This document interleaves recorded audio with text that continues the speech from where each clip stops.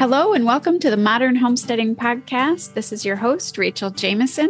I have with me today someone from the Homestead Front Porch Group, and that's where we met, Jonah Curtis. Welcome, Jonah. Hi, thank you for having me. So I wanted to interview you because I see all your posts in the group, and it just looks like you're doing some really cool things there. Can you tell me like how much acreage you have and what kind of things you're doing there and what animals and I don't know what else you're doing there? Okay. So we've got just a little under 8 acres and we have multiple gardens of, a couple different types. And then we're doing, I've started recently, we have fruit trees and brambles and berry bushes. And then we're adding some tree guilds. Our fruit trees have been pretty traditional so far. We did get a ton of peaches this year, but we're adding some tree guilds. And we've got a couple of ponds. So we have fish in there. And then we raise Nigerian dwarf dairy goats. We have egg-laying chickens. And then we raise meat chickens, turkeys for meat. We don't breed pigs anymore, but we buy feeder pigs every year and raise a few for meat. And then we raise rabbits for meat and fur. So that's, and honeybees. Also, we have honeybees. And there are probably other things I'm forgetting that I'll remember as we go. Right. Oh, mushrooms. We're growing, we've been growing mushrooms the last couple of years too. Oh, wow. You have that acreage really packed then. That's really cool. Yeah, a lot of it, we've tried to be as like symbiotic with things as possible and use things where they want to be. Like I've tried to grow mushrooms in a couple different spots and they weren't happy. So the spot where they do want to be is wet and full of poison ivy, but they're really happy there. I don't really get it. So it doesn't really bother me, but it seems to keep the deer away, even though they eat some poison ivy. But yeah. But yeah, we kind of have everything. It wasn't as planned out as, if you were to tell me, okay, you're going to live here for the rest of your life, build this thing as efficiently as possible. It's probably not exactly how we do it, right. But we're really trying to work with things that were already kind of there and the way the land is and make things as smooth as possible. Okay. Yeah. Is your property, so you said you have ponds, is your property hilly or flat or wooded? It was very wooded. We bought a sawmill. So on my property, it's not just my wife and children and me. My mother and father-in-law live here also. So it's our property together, and we work together. And I really, not that we don't ever have problems or butt heads or anything, but it really works out well to have energy, wisdom, and experience, and all those things kind of mixed together. I really like that lifestyle. But that being said, so there was some stuff here when I first moved here, 17 years ago now. But we bought a little sawmill, and so we took some trees out, and there were already ponds here. Okay. We're near a river, but things kind of slope down. Our house is kind of toward the road and things kind of slope down. And so it's a mix of wooded and some wet areas. And then, the gardens and blackberries and raspberries and all that stuff is in the open. Your property sounds a lot like our property. That's why I asked, because we have ponds and brambles and we have they're there naturally, but we don't have any fish in ours. So did you plant the fish? Yes. Yeah. Some of them. There were some in there when I got here, but just mainly bullhead. And so we've planted some other stuff in there. And then there was a big flood a few years ago, and some fish kind of came up from the river into it. It wasn't a flood enough to damage anything, but it was just basically a super, super wet spring. But some fish kind of ran up into our ponds from there. But yeah, we planted quite a few. Okay, that's cool. And it's pretty self-sustaining now. Oh yeah, it's definitely we eat. Okay. Quite a lot of fish out of there now. It's pretty self-sustaining. In fact, at this point, we have to kind of keep up on fishing it, or you can have they can get stunted. There can be problems there. Yeah. Is your pond really big? Do you have any idea? No. So we have three. One is pretty small. It's I couldn't even tell you. It's probably 25 feet across is all, like basically a 25 by 30 foot. Okay. And then the other one is probably a little over twice that size. They're all spring fed. And so they're and the middle ones are swimming pond. It's kind of like a figure eight shape. And then the bigger one is probably, I don't know, 40 or so feet across by maybe a little over 100 feet long. It's not that big. None of them are that big, but they're fairly deep, 12 feet deep in the middle or so. And that's they're pretty good. Yeah. Ours, we have several, but only two of them really stay all year throughout the summer. okay. The one in the back might be spring fed, but I think the other one is more just drainage fed. Gotcha. So we'll see. And it's not that deep. So I don't know.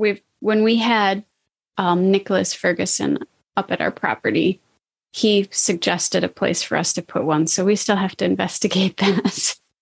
Yeah. Well, it's worth, I love having them. They're fun for swimming. They're fun for fish. I have a garden right next to one of them. And so when it's dry, I did have a solar water system there, but it was always getting plugged up. It was always a problem. So I bought a trash pump or a semi trash pump. Yeah. And so now I can move 150 gallons of water. Or 150 gallons a minute. I do want to build a water tower on the other side of it with some of those IBC totes. Oh, okay. Or like a septic tank kind of a thing. And then fill that with my trash pump and then have a passive drain system into my garden rather than blasting water all over them. Yeah, but I need time to build a water tower. With ponds and stuff, there's so much gunk. Those pumps just get all icked up pretty quick. That's what happened to us. It happens here at our house, and then it's happened to us out there when we've tried to water from them. There's just so much sediment. Yeah, exactly. I have a filter, and I have the filter attached to a buoy, so it's floating like halfway, neutrally buoyant, halfway between. But it's still like you can tell when there's stuff on the outside of that because the pressure decreases. And a pump that runs dry is not going to be a pump very long. Right. Yeah. So you got to balance that. Yeah, it's happened to us so many times. We kind of gave up on. We don't have any. We have the huge sprinkler heads. Otherwise, they gunk up and. Yeah. But so you guys also have, I was looking at one of your posts and I thought this might be an interesting topic. So you have something called the Mastodon Garden. That's the one by that pond. Explain why you call it that. So when we were having that dug, when was that? Oh, it must have been 8 or 9 years ago. 2015, maybe something like that. The excavator, I wasn't home and I got home from work. I was backing into the driveway and I saw my father-in-law like covered in mud and looking like a madman. And he had some giant stuff in a wheelbarrow. And I'm like, what on earth is he up to? And it was October because I was going to go hunting. And he made a crack about, you're going to go hunting today? Going to get a big buck? We found a mastodon today. And I'm like, what? And we go down there and there were, I'll share some pictures with you, but there was a chunk of tusk. There were a bunch of ribs. There was half of a pelvis, and a bunch of other bones. And then, from basically just a huge mastodon. It was on the news, like on M Live and some stuff. It was, so my father-in-law and the excavator are good friends and they were the ones that found it. I just got to see it afterwards. But it was very cool. And I was so excited to show my wife. And then she was like, like dawdling. She got home and I'm like, hey, you gotta go see this. And she's like, come on, I just want to change. I'm like, no, but yeah, so it was pretty exciting. And we hit go ahead. What ended up happening to it? So we still have, it basically got kind of shared around. So there was I guess quite a few mastodons actually get found in Michigan. Oh. Yeah, I didn't really realize that either, but a paleontologist from U of M came over and like looked at it and told us the gist of it, that it was like 12,000 years old and it was a male. And he was pointing out on there all these marks that he said were from, he's pretty confident that this was killed and consumed by humans, and that this whole area was a swamp at the time, and they'd probably like stored chunks of meat in chunks of hide and like buried it in the cold part of the swamp to kind of preserve it while they camped here for a long time and then consumed it. Which makes me feel like a total wuss if ever I'm like kind of having a bad day or whining about something. Like, well, I didn't have to kill a mastodon with a spear, today. So my day is not so tough. You guys have your garden there now? Yeah. Yep. Yeah. So it's right next to it. And yeah, that's just, we just kind of like, we have Mastodon Pond, Mastodon Garden, and then where one of our fruit tree guilds is Mastodon Hill, because it's where a lot of the soil got dumped before we started, they started finding bones sticking out of the bucket. That is so fun, though. What a fun story to be able to pass down. It was a pretty fun day. Yeah, it was a pretty fun day. That is pretty fun. So you guys also, I was noticing that you have, you just kind of do everything. I'm kind of having a hard time deciding what to ask you next, but you do, I know that's something that's interesting. You guys do rabbits for fur? Yep. So growing up, my grandpa was a taxidermist. Well, like his, hobby was taxidermy. And so I've always had an interest in it. And we were, when I was a kid too, if we killed anything, if we hunted anything, we had to utilize all of it. So like I have eaten, when I was real little, with a pellet gun, I've eaten chipmunks and tanned chipmunk hides. I've eaten many, many, many pine squirrels, red squirrels, and tanned their hides. And so with the rabbit hides, I've tanned them. We haven't done as much with them as I want. Like we've used some of them for, I've got some knives up here that my grandpa made, and we have some like rabbits in the boxes, in the display boxes and things like that. But now with having the kids, I want to make some little rabbit quilts for them, for in the winter. That would be so warm and soft. Oh my. Yeah. Yeah. So we're kind of working on some of that. I mean, sometimes I don't always save them. If I don't have time or I don't have freezer space to store them before I tan them, I have no problem with composting them. But if I can, I like to tan them. So I should have actually probably asked you this before, but did you grow up homesteading, and did you decide, is that what made you decide to do this? How did you get into homesteading? Yeah, I came by it very honestly. So I grew up in like northern central Michigan, and kind of the same situation I have here. I grew up next door to my grandparents, or on the same property, same driveway, two houses, and we had 40 acres, and then we were right next to a huge section of state land. So pretty much I had miles and miles of backyard, but we didn't have, poor is relative. We were fine. Yeah. But there were certainly leaner times, and like raising venison, we raised rabbits for a while. We had chickens, and we fished, so hunting and then homesteading. And then we had tons of gardens. They really weren't, it wasn't a hobby. It was like, we needed to do this. Right. And I did appreciate it at the time. I always loved gardening. I love being out there. Like my grandpa was big time into it. And I love being out there with him. Some of my best memories of that, and then hunting with him. And so I've kind of always loved it. And then, I'm sure in high school, I probably wasn't the most useful because I had friends and jobs and sports and stuff. So, and then went away to college. But in the summer, I would come home and still help. But then, I kind of saw how things were, and my background. So my degree is in nutrition.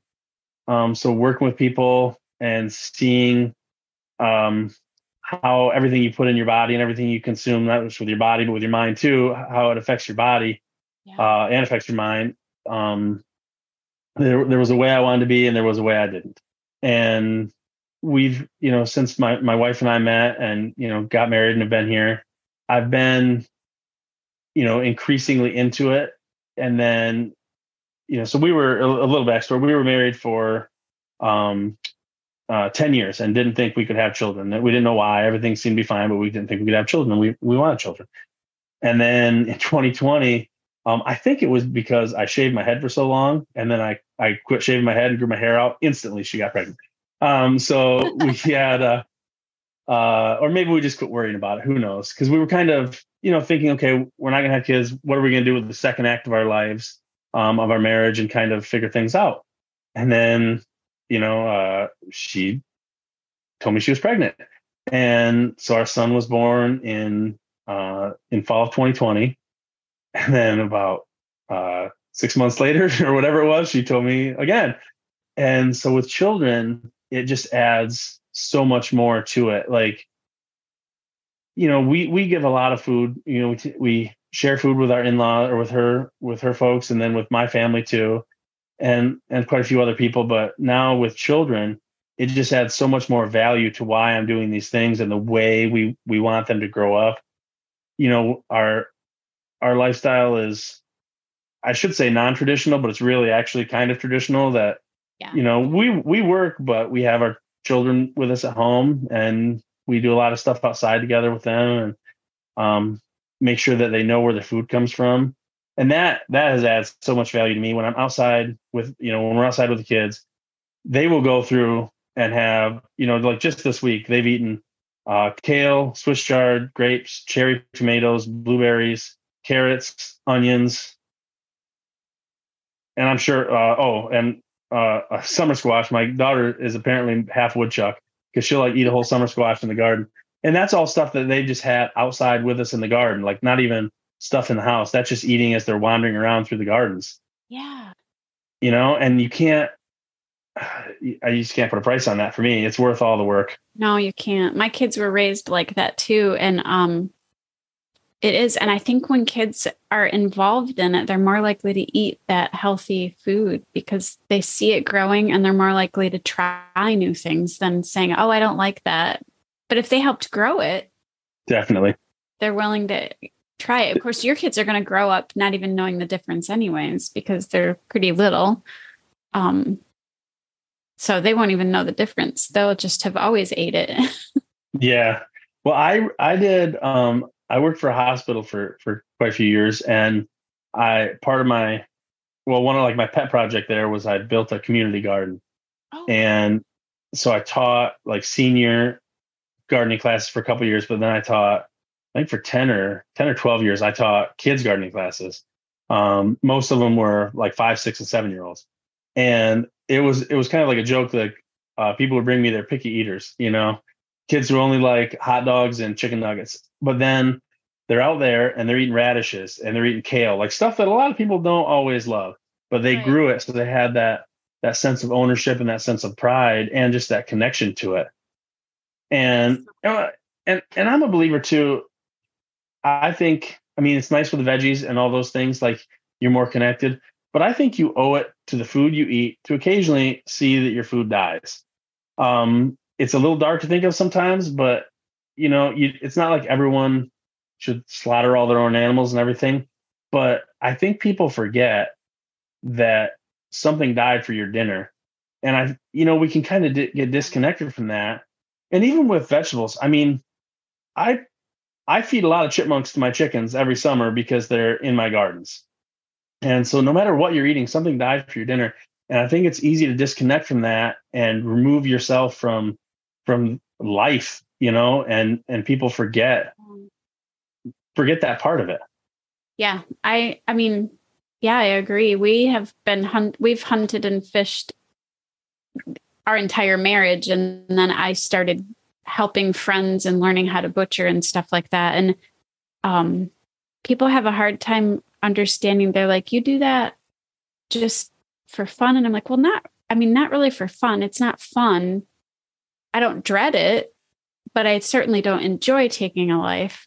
But it's part of, I'm a meat eater, so I feel like it's responsible for me to take part in that, to understand what I'm doing and not be removed from the process of where my food comes from. Yeah, exactly. we had my wife's aunt stayed with us for I don't know, it was a week or so ago, and she stayed with us for almost 2 weeks. And she's a city girl for sure. And then now lives on the East Coast, and just the sweetest gal, and was loving being around with the kids. But we had our meat chickens. We have a little chicken tractor, and it was getting to be time. And I usually just kind of get up early and get started. And then, now with the kids, my wife's main job is to wrangle them. They'll kind of help, but it's not really very efficient. And then, but my in-laws will help, but I kind of didn't want to bother them either, because she was staying with them more than us. Right. And they saw what I was doing though. And this gal wanted to come out and help, and she brought up a chair, rolled up her sleeves, and was getting after it. And then we had chicken dinner that she wanted to eat, a chicken that she butchered, that she helped butcher. So we had chicken for supper that night, and it was pretty cool to see. It made me pretty happy. That is really awesome. See, you might know this if you listen to the podcast, but I wasn't raised like this either. But my husband was. And, so he's had a big influence on me, but I love the life now, but it's certainly not how I was raised. And it's definitely a different, coming from the city or town. And so that's amazing that she decided to do that. That's huge.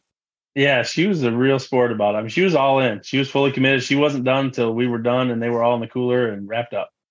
Yeah, my wife didn't really grow up. She grew up on this property out in the country, but it was a little bit different than my take on homesteading. I'm probably a little more extreme than what they grew up, but she loves having the food and being out there together as a family. That's our big thing, is we don't split up very often. We do a lot of things together as a family. Yeah. And she loves seeing how our children enjoy, quality food. Like, they got up from their nap today and were scarfing wild blackberries that I picked yesterday.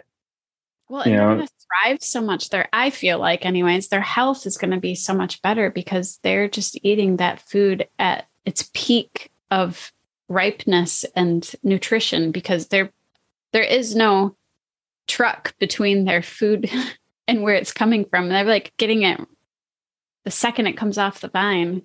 Yep. Well, not only that, like the structure of our bodies are made to be used. So if all we eat are soft processed foods, our facial muscles are underdeveloped, and then it can even affect bone structure. It can really mess with things. It can affect your teeth. We're made to be chewing actual, meat and vegetables and fruits, not just purees and processed mush. Yeah. It makes a difference to eat. We evolved for, whatever belief system you have, but we evolved for a very, very long time to eating these things, nuts and berries and fruits and vegetables and meats. And then in the last 70 years or so, we're like, forget all that. We'll just have Velveeta and Slurpees, and we'll totally be fine. Never chewing or eating actual food again. Boneless meat and yeah, and mush. And it would take 1,000 years of eating that stuff before our bodies would evolve to work through that. And we're not there. And that's, there's a lot of likely a lot of diseases and physiological issues we have, and even possibly psychological issues we have, that are based on just eating foods that our bodies just aren't prepared for. Yeah. Or even food that's not really food. It's just chemicals. Yeah. Food like substances. Exactly. Yeah. So you guys have dairy goats. Do you use that dairy like just for food, or do you use it for other things? So the kids don't drink it yet. Okay. Because I don't pasteurize. So it's filtered, but it's raw. And I'm sure they could, but I've kind of taken it easy on that. Yeah. Not that we've ever had any issue. but I think I'm just kind of pacing that.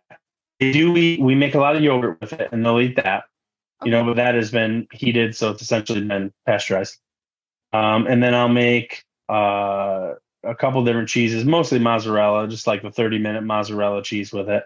And then other than that, we've made soap in the past using it, but not in a while, although we've been talking about it again because we have a bunch of lard in the freezer from our pigs last year. So we're thinking about making some soap again. Oh, that's But nice. I drink the milk every day. Oh, it is. It is. It's kind of a pain to make, and it's very much a pain to be patient for it to actually cure. I have not historically been very good at that. I'm like, I want to use it. Yeah. But it feels so good on your skin. And then when you Yeah. I haven't tried it with goat's milk, but I have used milk. So I've made a milk, lard, and tallow soap, and it's pretty amazing. Yeah, we haven't done it with the Nigerians. So we switched to Nigerians 2 years ago. Okay. Yeah, 2 years ago. Before that, we had La Manchas and a couple other breeds, but mostly La Manchas. But the issue was, and this has kind of been an overarching homesteading theme, I think, for a lot of folks. But we had too much milk. Yeah. Didn't have time to put it all up. Some was being spoiled. I mean, we'd feed it to the pigs and we'd feed it to the chickens. But it was being spoiled and it was taking up a ton of fridge space. So we switched to Nigerians who have a higher milk fat content. So my gosh, is it good in my coffee every morning? And it's just a lower yield. Okay. And I think most homesteaders, and I talked to a lot of like people who are kind of newer at it, and you're so excited. And so then you just reach and grab everything and you want to do it all and have all the animals and all the stuff. And then what in the heck do you do with it all? And so we're kind of in that phase now where we've been doing this a long time, and it's trying to find exactly what we're going to use and be efficient with and not waste, because it's pretty frustrating to spend a bunch of time doing something and money on something, and then not money, but time harvesting it and then having it just go bad. It's a little silly to waste your time and on both ends of it. And now we have the chaos factor of a couple of kids who so there's some X factors in there that are going to change as they get older on how much time they can help or how much time we need to spend with them doing other things, and then how much they'll consume. But yeah, that's kind of where we're landing on a lot of our homestead stuff now. Is we know about how much we're going to eat and use and how much time, and it's trying to find the balance of maybe reining things in a little bit, because we bred pigs for a couple of years. I don't care for it. It just wasn't something that we wanted to use our time with. So now we buy feeders. We're kind of in that area of homesteading, of finding, okay, what exactly are we going to do? That's cool. I think everybody has to figure out what works for them and their family, because every homestead isn't going to look the same. And that's cool that you've changed your mind on a few things, and that's okay. Yeah. Yeah, exactly. It's tough sometimes. Like when we were done breeding the pigs, we had to actually cut out some infrastructure. We had pens set up for breeding and for to have everybody separated. And so when we were cutting it out, there was a little bit of that feeling like, oh, this is a failure. But it's just not a failure if it's something that it's not your passion, Yeah. Perfect. I love having the rabbits, and we kind of dipped our toe in initially and like, okay, how is this going to work? Do we really want them?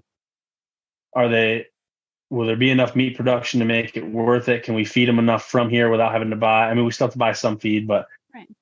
And we liked it. So then we built a different iteration of the cages out of just kind of what we had, and it was cheap. We had a lot of scrap wood and scrap stuff laying around, but then it just wasn't quite right.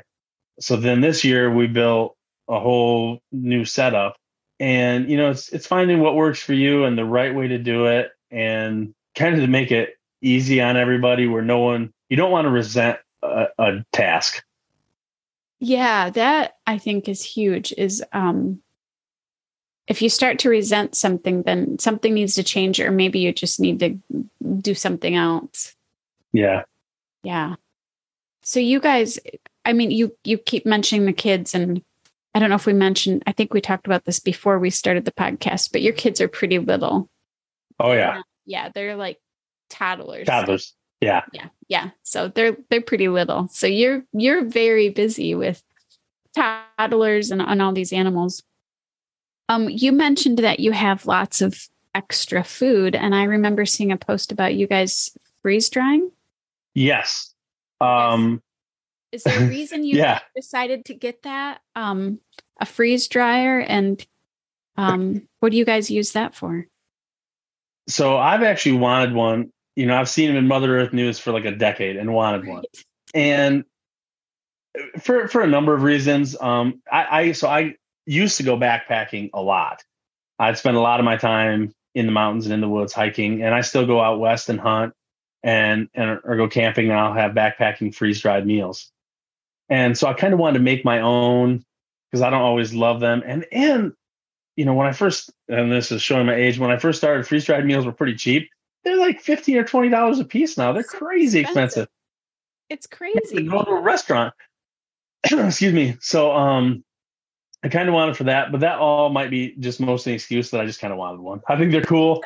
And so I've wanted one for a long time. And then we have a number of chest freezers. And a couple of years ago, I was out west on a hunting trip and called home to talk to my wife. I can't remember if I got anything, what it was. I don't remember exactly.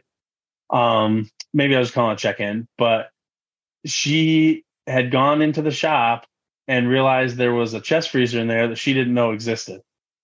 And she wasn't mad, but she was like kind of goofing with me. I'm like, hey, out of all the secrets I could possibly have, the fact that I have an extra freezer full of zucchini and black raspberries is not that big of a deal. That's the worst secret I have. And so we have a number of freezers, and she told me that if I get another one, I might end up living in one. So she's a very sweet woman, but she might harm me. But the freeze dryer was kind of just to start preserving things really long term. And at that point we were starting to get more mushrooms, and it's a really good way to preserve mushrooms. Yeah. So we've done a lot of snacks for the kids too. So we got it. It's only been a little over a year. So we'll do freeze dried apples, pears, peaches, strawberries, and blackberries, black raspberries, all kinds of stuff like that for snacks for the kids. Especially for like if we're traveling. Yeah. And then yogurt, and then eggs, scrambled eggs. So I wondered if you did any of the milk. So you do the yogurt. I'll do the yogurt. I've done the milk too. And I'll just stir it in my coffee, and it's fine. But I haven't totally reconstituted it like to drink it as milk, but I just stir it into my coffee. The eggs work really well. Freeze dried eggs, scrambled eggs. And then we've done a few meals, lots of zucchini, just chunks of zucchini or shredded zucchini to put into soups. Kale and Swiss chard, beets, stuff like that I'm going to mix into soups or stir fries. I mean, and none of it is, well, some of it comes out really good when you reconstitute it. Some of it is fine, but there's a lot of nutrition in there too.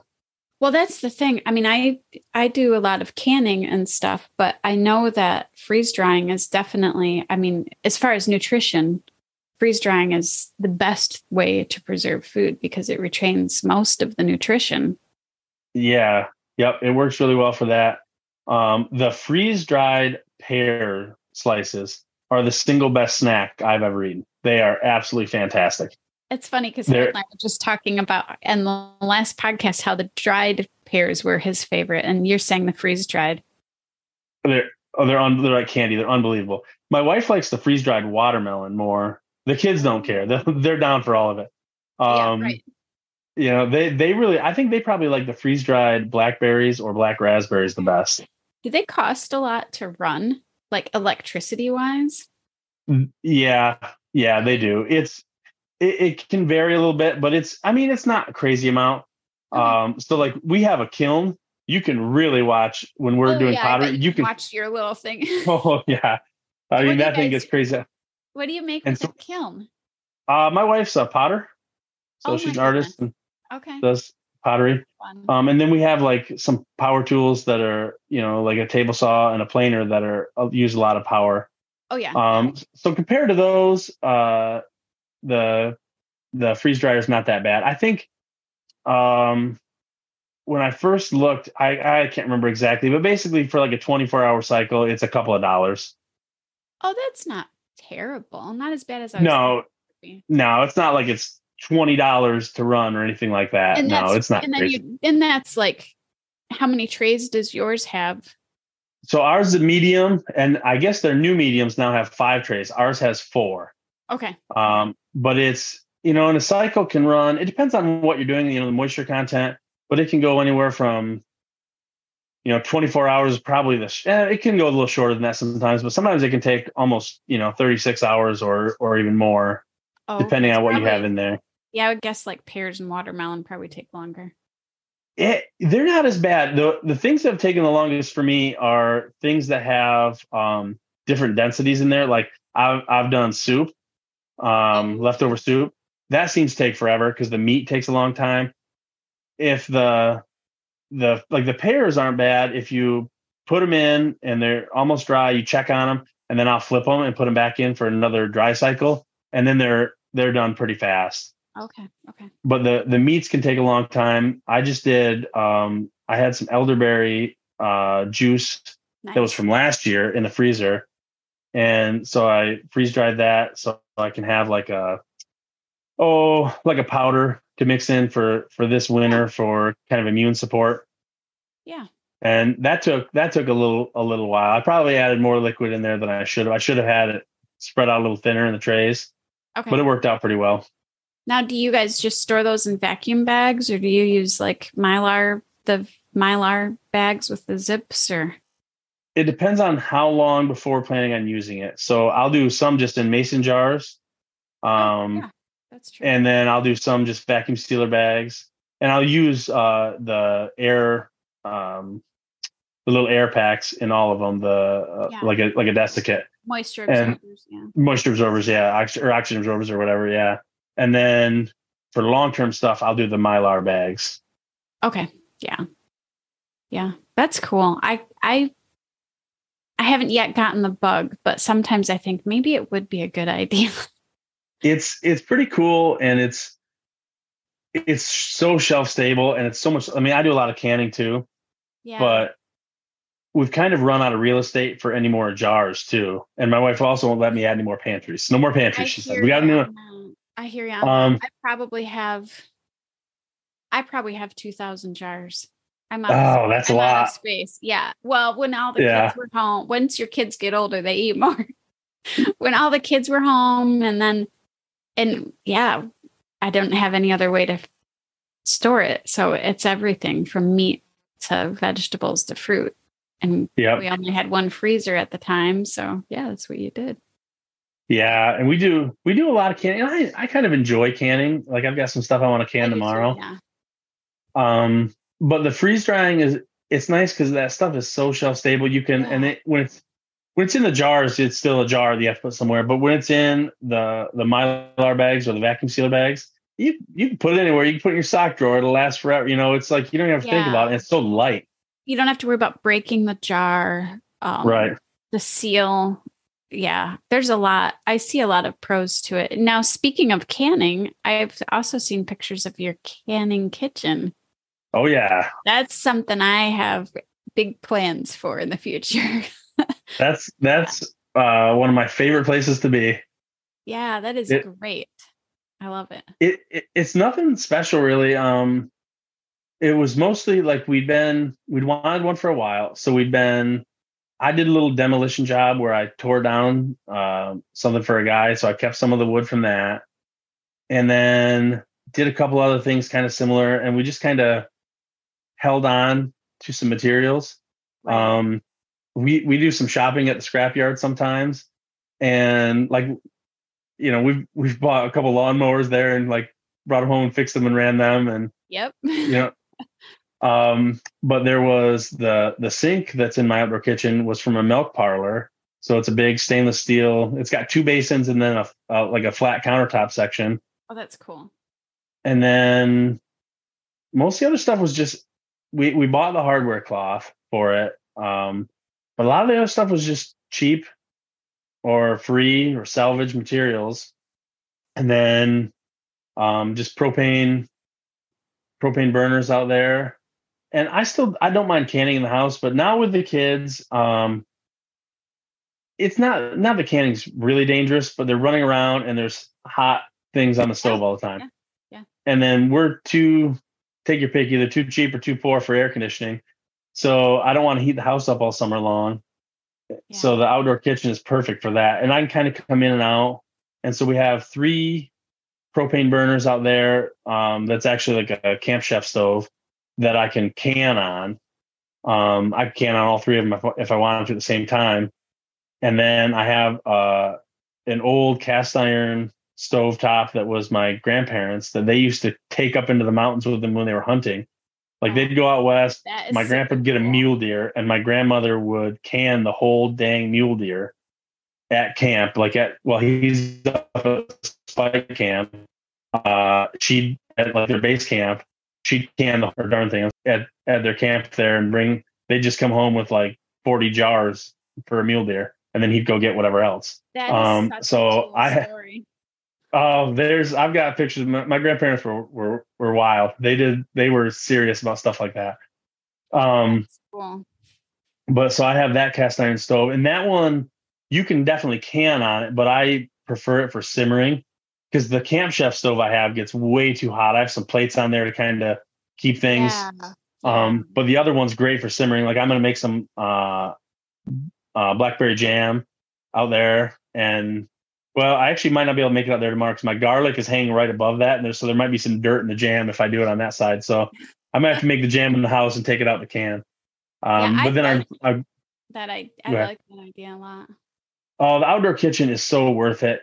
Keeps the house cool, and it's just a nice space. I can store all my jars out there when they're not in use, and just kind of keep everything in the house tidy.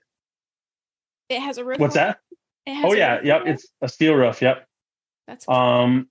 Yep. And it's just a little shack, but it works out really well. It's just off the house. And there's no running water, but I have an RV hose, so it's clean water, and it's coming from our hose bib, and it goes right to it, so it's pretty easy to hook up and be off and running. That's awesome. I'm envious of that.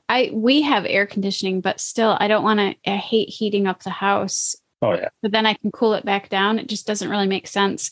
So I can on our porch, but it's certainly not a canning kitchen. So I do everything inside, and then I take the canner out to the porch to can, and it's pretty hot, and there's no roof over it or anything. But the roof is nice.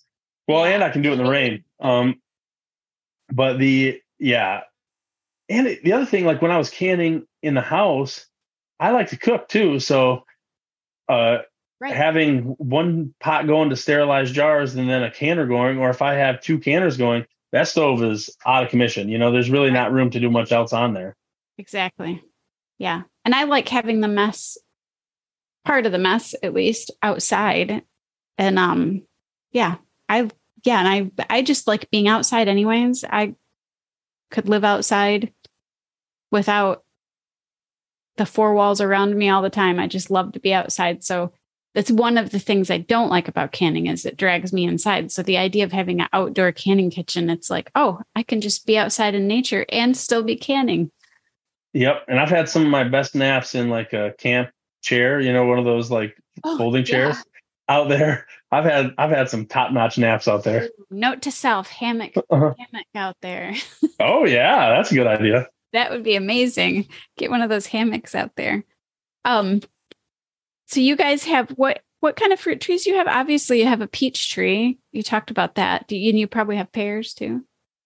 Yep. So we've got peach, apple, pear. We just planted some pawpaw. Oh, nice. Yeah, we'll see. They don't look. I just don't. Oh man, those things just look like sticks still. Um, we've got some persimmon. We've got plums. Well, a lot of them start with P. I think that's Do you have it. apples? And yeah, we have apples. Yep. Okay. Yeah. Um, Nice. and we That's a planted great quite a few selection. more apple trees this year, and then a few more plum trees. And I so I did a couple of tree guilds, and then on the mastodon garden, I'm putting along the fence row on the north side. I'm putting some apple trees, but we're doing some pear trees that we're not really going to prune, and we're just going to kind of let them do their thing. Wildlife can have some. We might put some. We might even fence them in sometime, put some pigs or something under them. We'll pick what we can Yeah, pick, and good whatever idea. falls, falls. Yeah, that's a good idea. That's cool. You guys have a lot. I'd love to see your property. It's looking real. It sounds so cool. Stop by sometime if you ever Yeah, make it. might have to drive down there. Southern Michigan. Yeah, because you guys, I mean, you might be one of the closest people that I know of that listen. So that's kind of cool to have you. Jordy is also as closer, I think, but you guys are both pretty close. But so you also have the mushrooms. What kind of mushrooms do you grow? Do you do just the logs, or do you do in wood chips? So we've been doing the logs. Those are the only ones that are really producing right now. Shiitake and then golden oyster. Nice. And then we've inoculated. I really love the shiitake. Those are my favorite, and they're pretty stable. Like with the oysters, if you don't get them very quickly, they can get bad fast. Like the shiitake they can make it a minute in the fridge. And then we've done lion's mane, um, chicken of the woods, and part of it is I hunt a lot and I like to forage. So some of these mushrooms I find when I'm foraging. So I wanted to have some like a more reliable source though. Yeah, I love mushrooms. They're so tasty. Yeah. You got lion's mane. That's cool. Yep. So that's just getting started. And then we did one on wood chips and I can't remember it, but it's essentially like a portobello. Is it wine cap? Wine cap is one of them, and there was another one. Yeah, I've kind of gone. I mean, we've been doing this for a long time, but in the last few years, and maybe it's the drive of having children. I've kind of pushed it into another gear with planting a bunch more trees and getting more mushrooms and stuff going on. It's. Do you have now? Say again. How many fruit trees do you have now? Oh boy. It sounds like a lot. Yeah. Oh, I don't know. Okay. Producing or like production size, probably a dozen or so. And then of younger ones that are kind of on their way, probably 3 dozen more. Wow. Yeah, that's cool. My plans were to be feeding animals too. So, yeah, I like that whole pear idea with the pigs and stuff. Yeah, and then mulberries. We've got a couple of mulberry trees, but I actually planted one with my son this spring, and I don't know what I was thinking. I didn't even notice that there was a wild one growing like 6 feet away.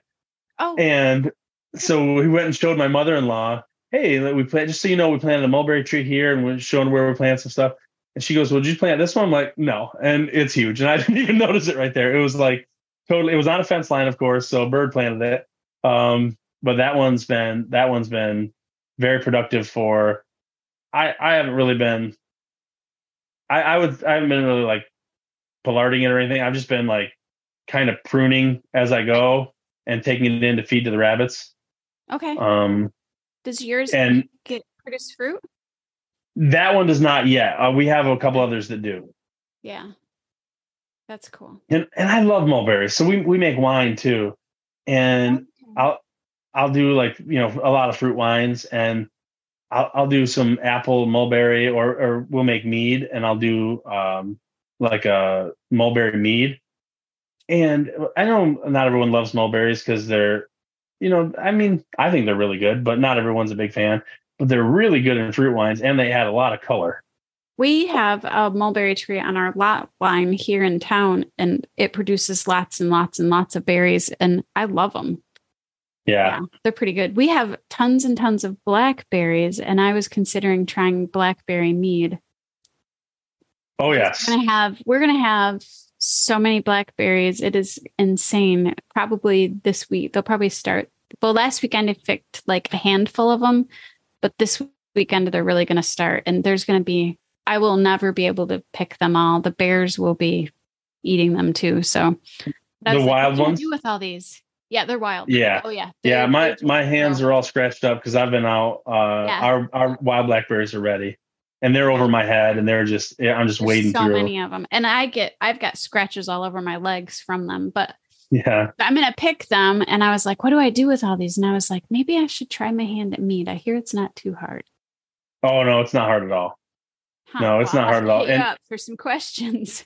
I do it that easy. So I have people who are way more experienced than me at making meads and stuff, but I do it the easy way with like a champagne yeast.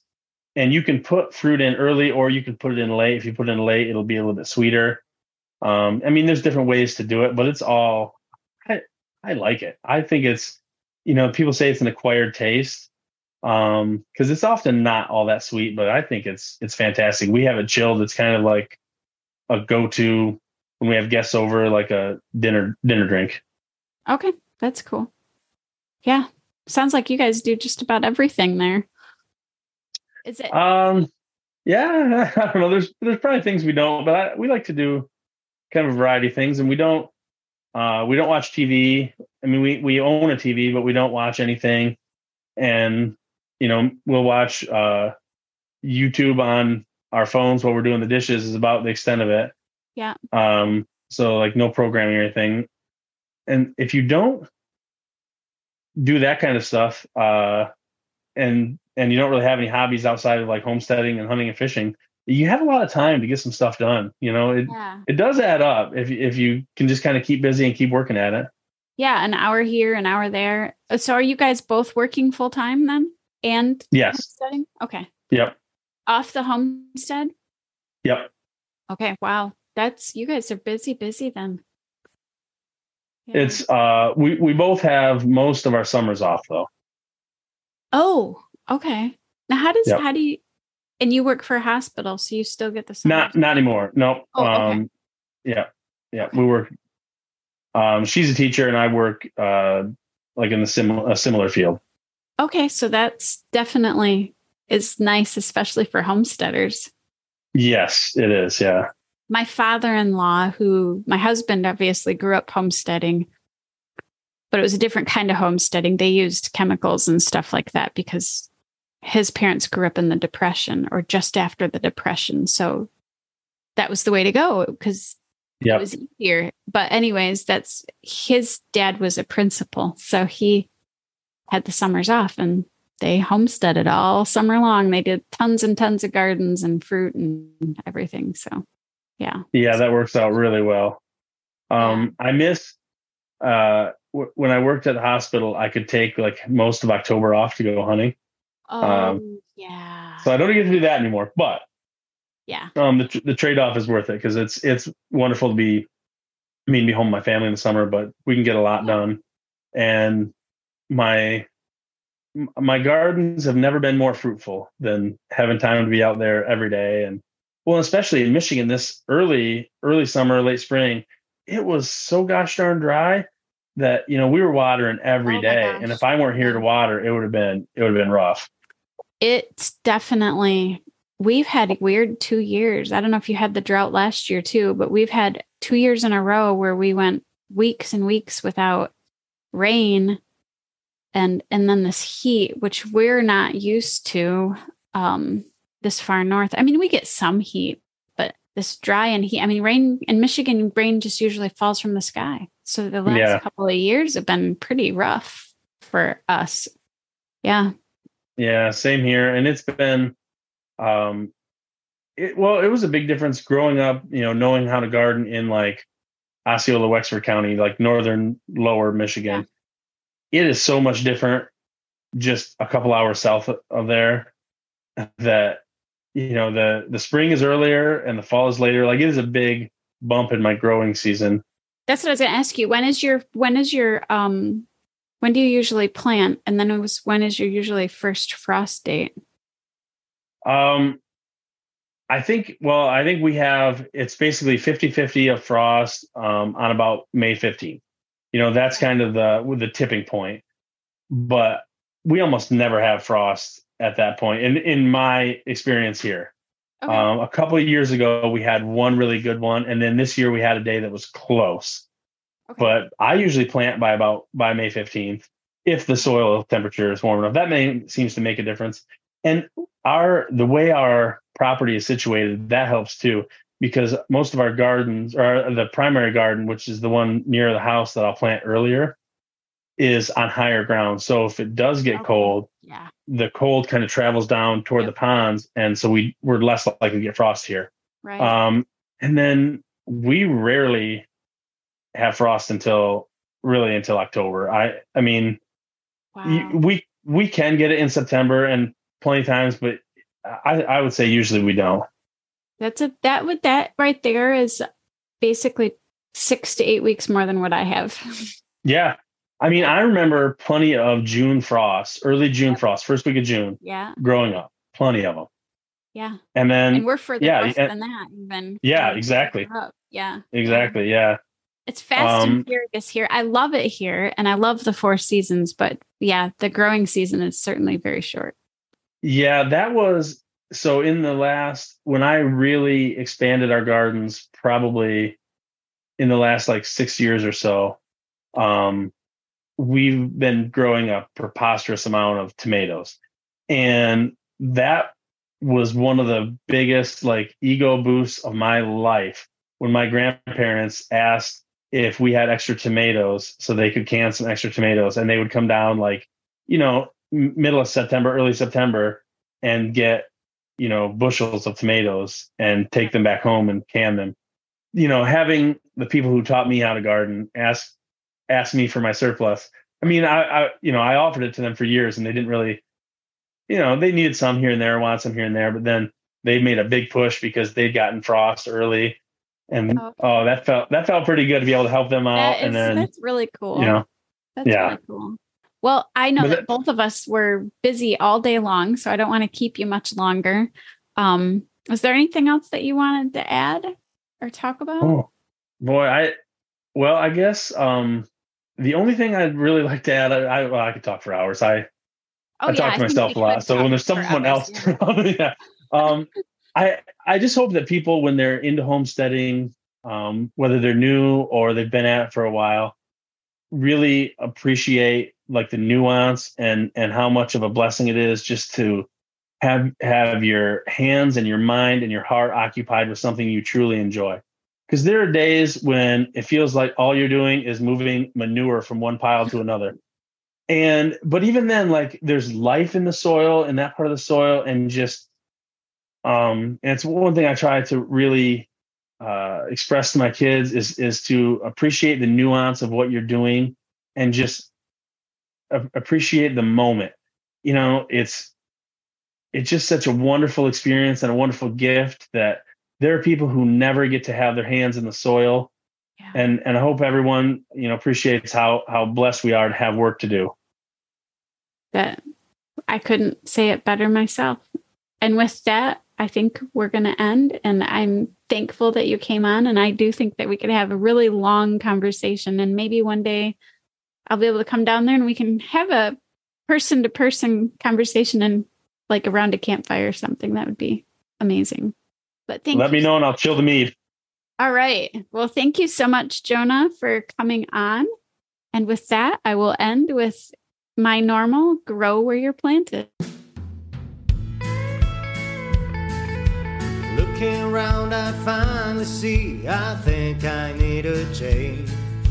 The rat race, I wanna flee. My world, I'll rearrange. I'm getting back to the roots of how it's meant to be. Growing gardens, picking fruit, racing livestock, living free. It's a modern